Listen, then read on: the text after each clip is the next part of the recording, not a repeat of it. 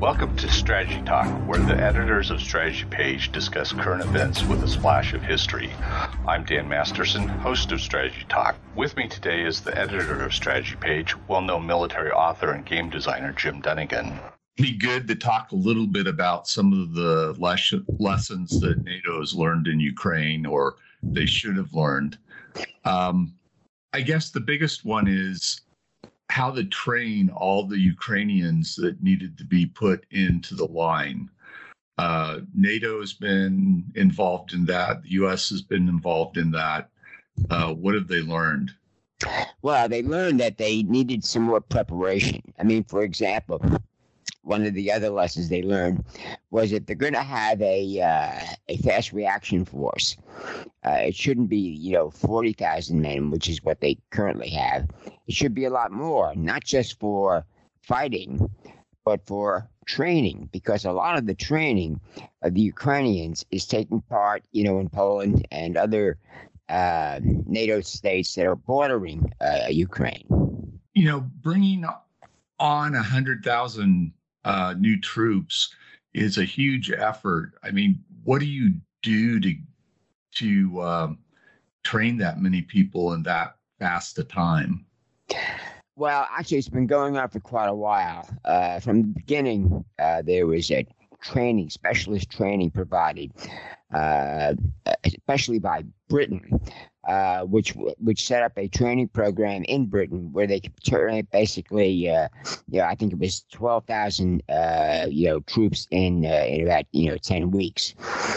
They've expanded that and basically incorporated a lot of Ukrainian instructors. In other words, the more Ukrainians you train, the more Ukrainians you have available to assist in that training. In other words, it eliminates the language problem. A lot of Ukrainians speak English or some English, but they all speak Ukrainian.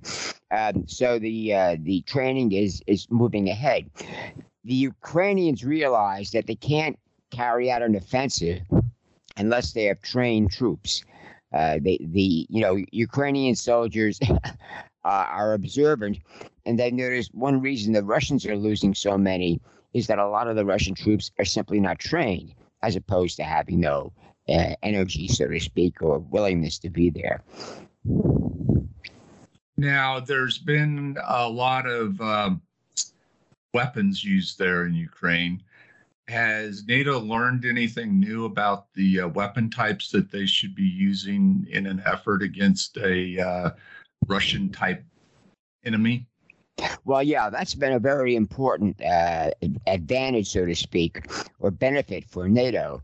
They basically sent, even before the invasion, I mean, they saw it coming. The Ukrainians warned them. They said, look, the Russians are coming. And starting in late 2021, the weapons began flowing in. Now, the Ukrainians have been preparing for this since 2014. That's when they realized they couldn't depend on guarantees, like one made in the 1990s, where Ukraine gave up its nuclear weapons in return for a agreement where Russia would never attack Ukraine. Well, that went by the by. And they have tried a lot of weapons. And NATO found out which ones work best, and which ones are worth, creating more of. That brought out another problem in that NATO had not prepared for a wartime situation where they had to basically replace a lot of weapons and do it quickly. So that was an extremely valuable lesson that they're still digesting. Yeah, how are the weapons being replaced right now? Because there's been a lot of weapons used, especially anti-tank missiles and like that there in Ukraine. Well, the problem is that was something NATO had ignored. We knew from the 1973 Arab-Israeli War that modern warfare would basically burn up ammunition and high-tech weapons much faster than we expected. And ever since then, governments have been fighting against taking the obvious solution, developing peacetime larger peacetime reserves of these weapons, spending money on developing the defense industrial base. In other words, the factory capacity that would be idle in peacetime, but could be quickly spun up to produce the weapons. This is the typical false economy of peacetime operations. You know, buried in your archives, you have these truths, but the reality is you have to get appropriations through Congress every year, and they have much shorter memories. Is the supply keeping up with the demand right now, or are the Ukrainians asking for more stuff and it's just not there? Well, what the Ukrainians are doing, and they're very clever about this, they don't need the anti-tank weapons as much as they used to, because those were the key to stopping the initial Russian invasion, especially in northern Ukraine, where they tried to grab the capital, Kiev, quickly. They still use a lot of these weapons, but they've shifted to other weapons. For example, the HIMARS, which fires the guided MLRS rocket, the guided rockets, basically. These the Ukrainians found really important for their offensive operations, mainly because they had a lot of people inside the Russian-occupied territories who would report regularly where the Russians were keeping their supply depots, where the headquarters were, and that's why they've been so very effective with the HIMARS rockets, as they have a steady supply of accurate, target locations, and they just take these out. And this has proven devastating for the Russians. They still haven't got a lot of reliable troops, but now they find out they can't even keep their supplies going. They can't resupply their artillery.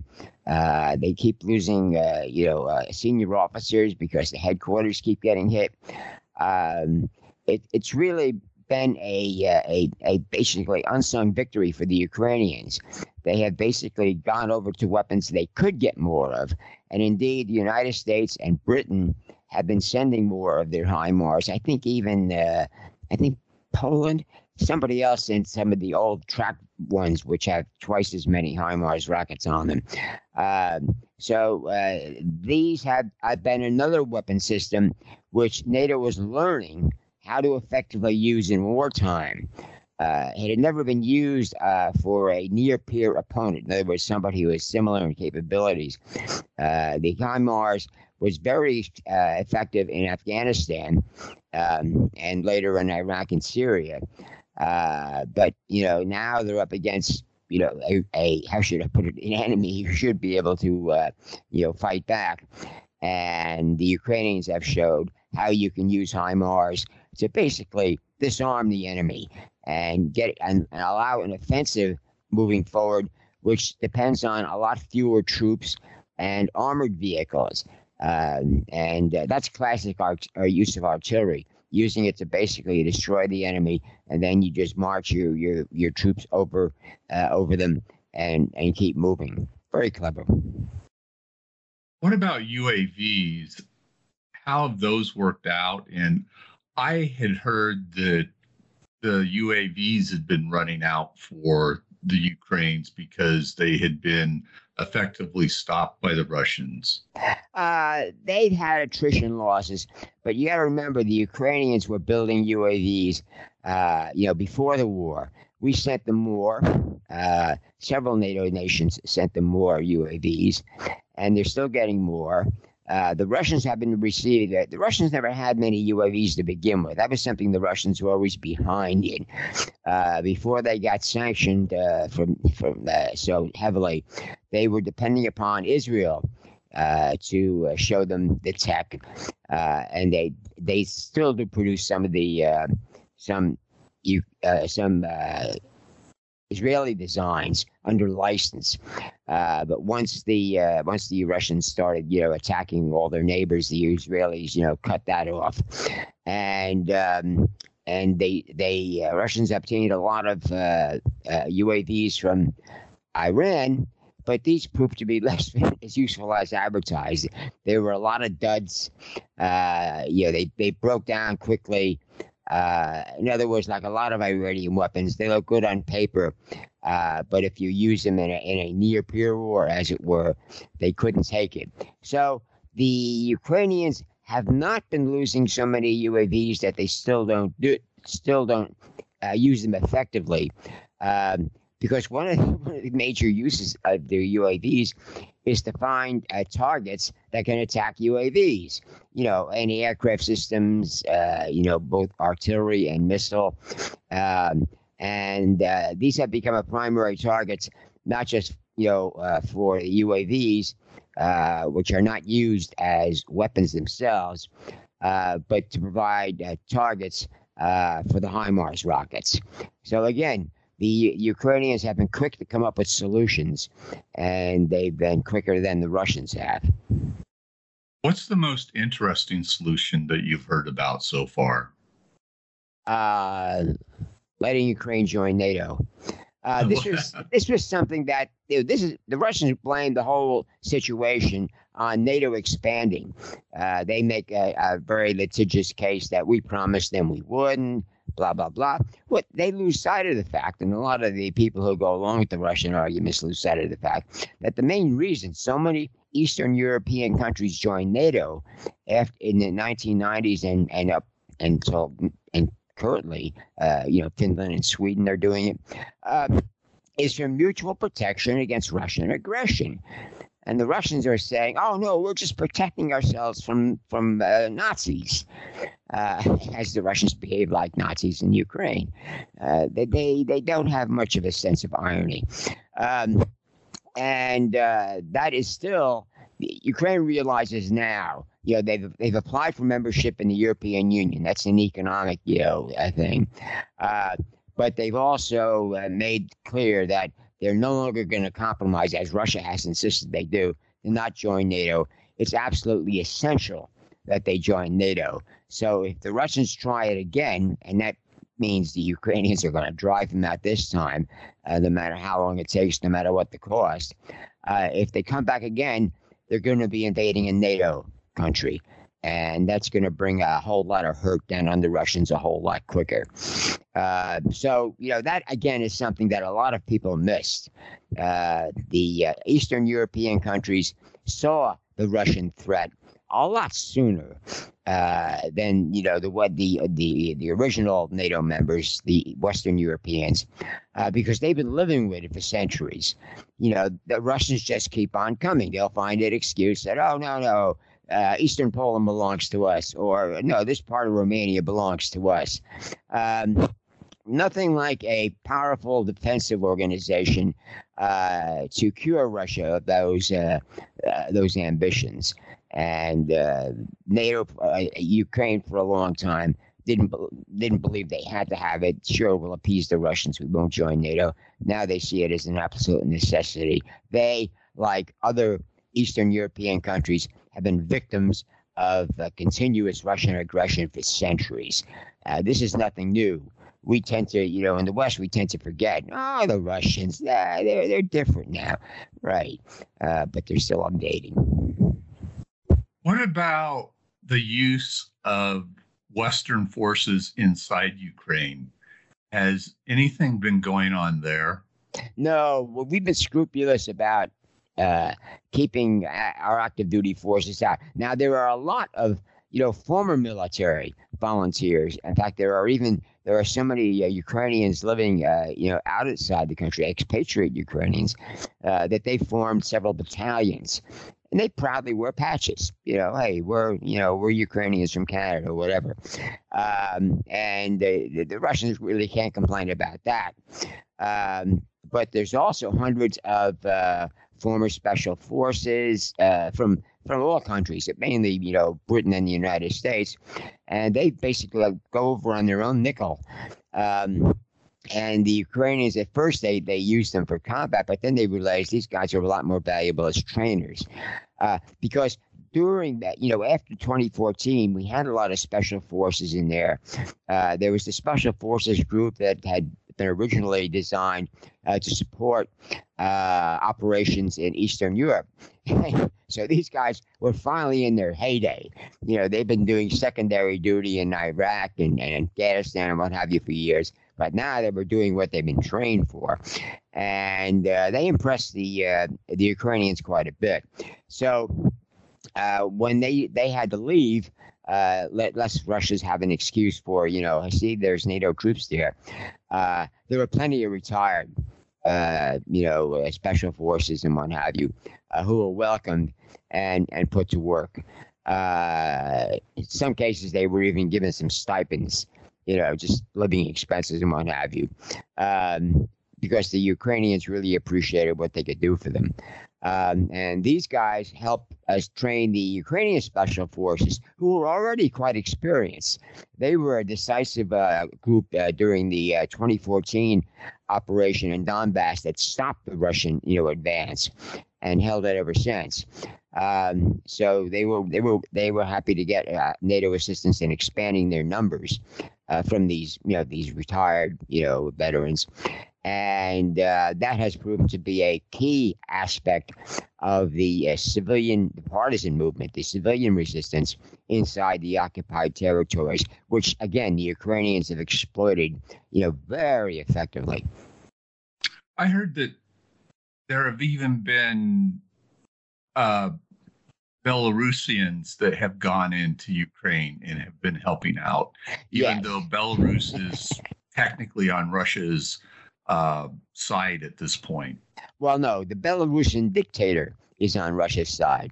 At the time of the invasion, Russia had sent in a contingent for training purposes of Russian troops to support the Belarusian president, who had won another crooked election. In other words, he started out as a Democrat, but he went bad. He started rigging elections and what have you, and he was facing more and more popular resistance, and the Russians basically, saved him. Now, the Russians quickly discovered that there's only so far they can go with this.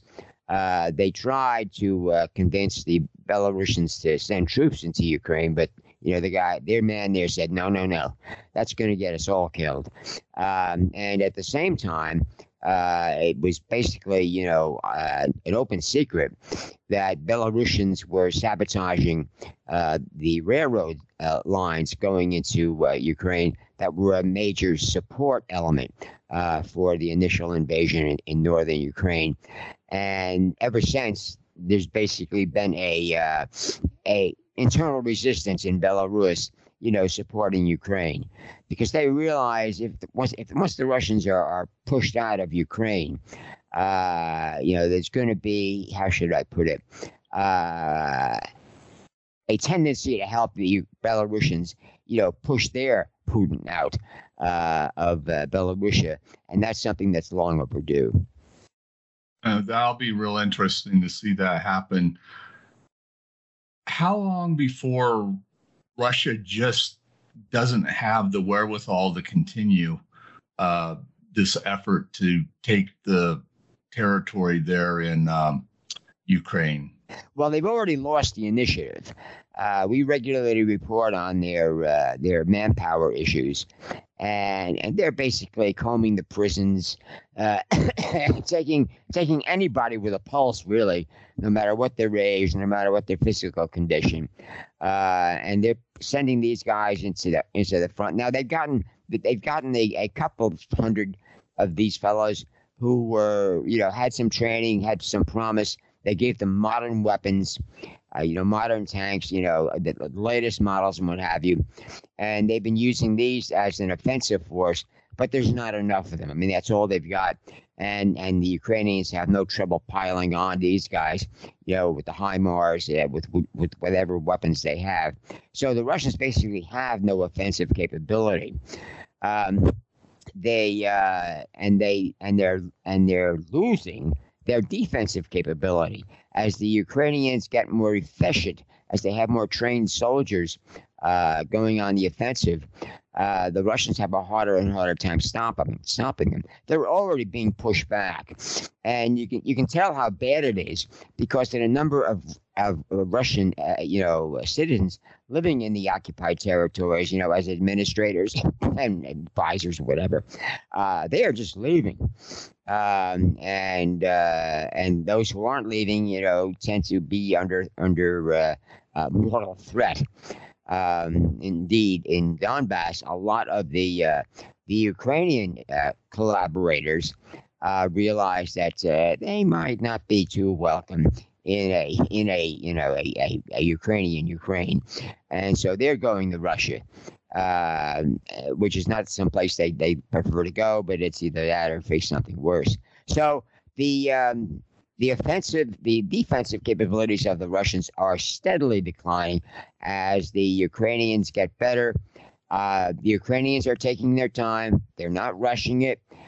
They've always taken fewer casualties than the Russians, and they want to keep it that way. But whether it involves fighting through the winter, which is pretty brutal, but more brutal for the side that hasn't got much morale to begin with, they're going to keep at it, until the Russians are all out. Meantime, back in Russia, there's whispering about, well, what about Putin? Who's going to replace Putin? Now, technically, that's a capital offense, even discussing that, but it's being discussed anyway, because a lot more Russians, wealthy Russians, powerful Russians, are realizing that they basically jumped on a burning ship, with Putin, and in order to rescue Russia, they've got to basically do something about Putin, but that's their problem. You reminded me of something that this effort started in the spring, and that winter is now coming. How is that going to affect things? Well, it's going to be worse for the people on the defense.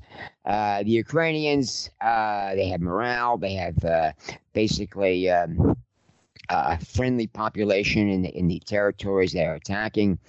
They're more prepared for it. They can get winter clothing, food supplies, and what have you from NATO. NATO realizes that the Ukrainians have been very clever in their tactics and in their requests, and although it's brutal in winter fighting, the side that's better prepared for it is going to have an easier time of it, and that's not the Russians. So let's wrap things up by talking about the Russian weapon systems and what NATO has learned about them. They're as bad as they thought they were, as NATO thought they were. This was something we learned during the Cold War. Whenever the Russian, they supplied the Arab states, they supplied, Iran, they supplied a lot of countries with weapons, and they always lost. Now, they were always on the losing side. Now, they would complain, well, it's those Arab operators, they don't know how to use this stuff. But the Israelis said point blank early on, he says, look, we could switch weapons. We could take the new weapons the Arabs have, and we can give them our weapons, and we still win. Because it isn't the weapons, it's the people operating them. And the Russians never seemed to, realize how important that was. But it became obvious during the Iraq War. First the liberation of Kuwait, and then the 2003 invasion. The Russian weapons were simply no match. Now, since the Soviet Union fell apart, since all these wars were over, the Russians have tried to improve their weapons. They haven't been all that successful, and that has basically been proven again in Ukraine. The Russians have fewer capabilities now because the sanctions have hurt their weapons production capabilities a lot. They didn't realize how much they depended upon key electronic elements, for their smart weapons. and it became painfully obvious, when they ran through a lot of their missile supplies and what have you, and couldn't generate sufficient replacements. Now they've tried, they that's why they became allies with Iran, because Iran is a past master of smuggling, and they've obtained some electronic elements, for the Russian weapons manufacturers, but not nearly enough. So the Russians are in bad shape, and it's not getting any better because of the sanctions and because of the number of weapons they do have that they've used up. They've used up most of their missiles, and even the guided missiles and what have you. How should I put it? A higher proportion of them are duds than with Western models. Now that's always been the case. That's something we took for granted during the Cold War, even with their ICBMs. But they were aiming enough of them at us that enough of them would work to basically destroy the world. So they can't do that in Ukraine. They're basically leaving behind a lot of misfires, as it were. A lot of people in Ukraine go out into their neighborhood and see a Russian missile buried in the ground that didn't go off because, thank God, the Russians can't build this stuff. Their armor has proven very ineffective. Isn't that true? That's something else the Russians didn't realize until they were up against a near-peer opponent. The Russians in the 1960s, they introduced the autoloader, which eliminated one of the 4 crewmen. The trouble with the autoloader was that it put a lot of live rounds, 20 or more, in the turret. Well, normally in Western tanks or in their older tanks, you'd only have a couple of rounds. So if there was a penetration of the hull that set off, ammunition inside, 1 or 2 rounds, the tank could survive that. But a dozen or more rounds, stored rounds going up, poof, it was all over. So that's why a lot of people noticed destroyed Russian tanks. The turrets were blown off, either blown up or just blown clear off the tank. It was total destruction instead of partial destruction. I mean, up until the 1960s, most of the crew would survive a tank being hit and disabled. But with this new improved autoloader, they didn't realize this for decades. But when they finally got into a war where the enemy was taking advantage of this, and they finally, it was too late. This does not work. In fact, what they did recently was they still had some of the old T-64As, which didn't have the autoloader. The T-66 got the autoloader, about 5 or 6 years later in the 60s. They still had some of these in storage, and they brought them in because they were safer for the troops to operate, even if you had to train a human to load the 115 millimeter cannon. So even the Russians became aware of this as a liability, and there's not a whole lot they can do about it. They had developed, active protection systems and what have you, but they never got them to work.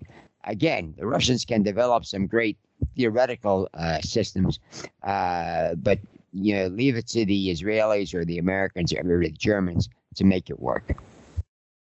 Well, we'll leave it there, and till next time. Take care now. Happy Labor Day. Oh, yeah. Thank you. Bye.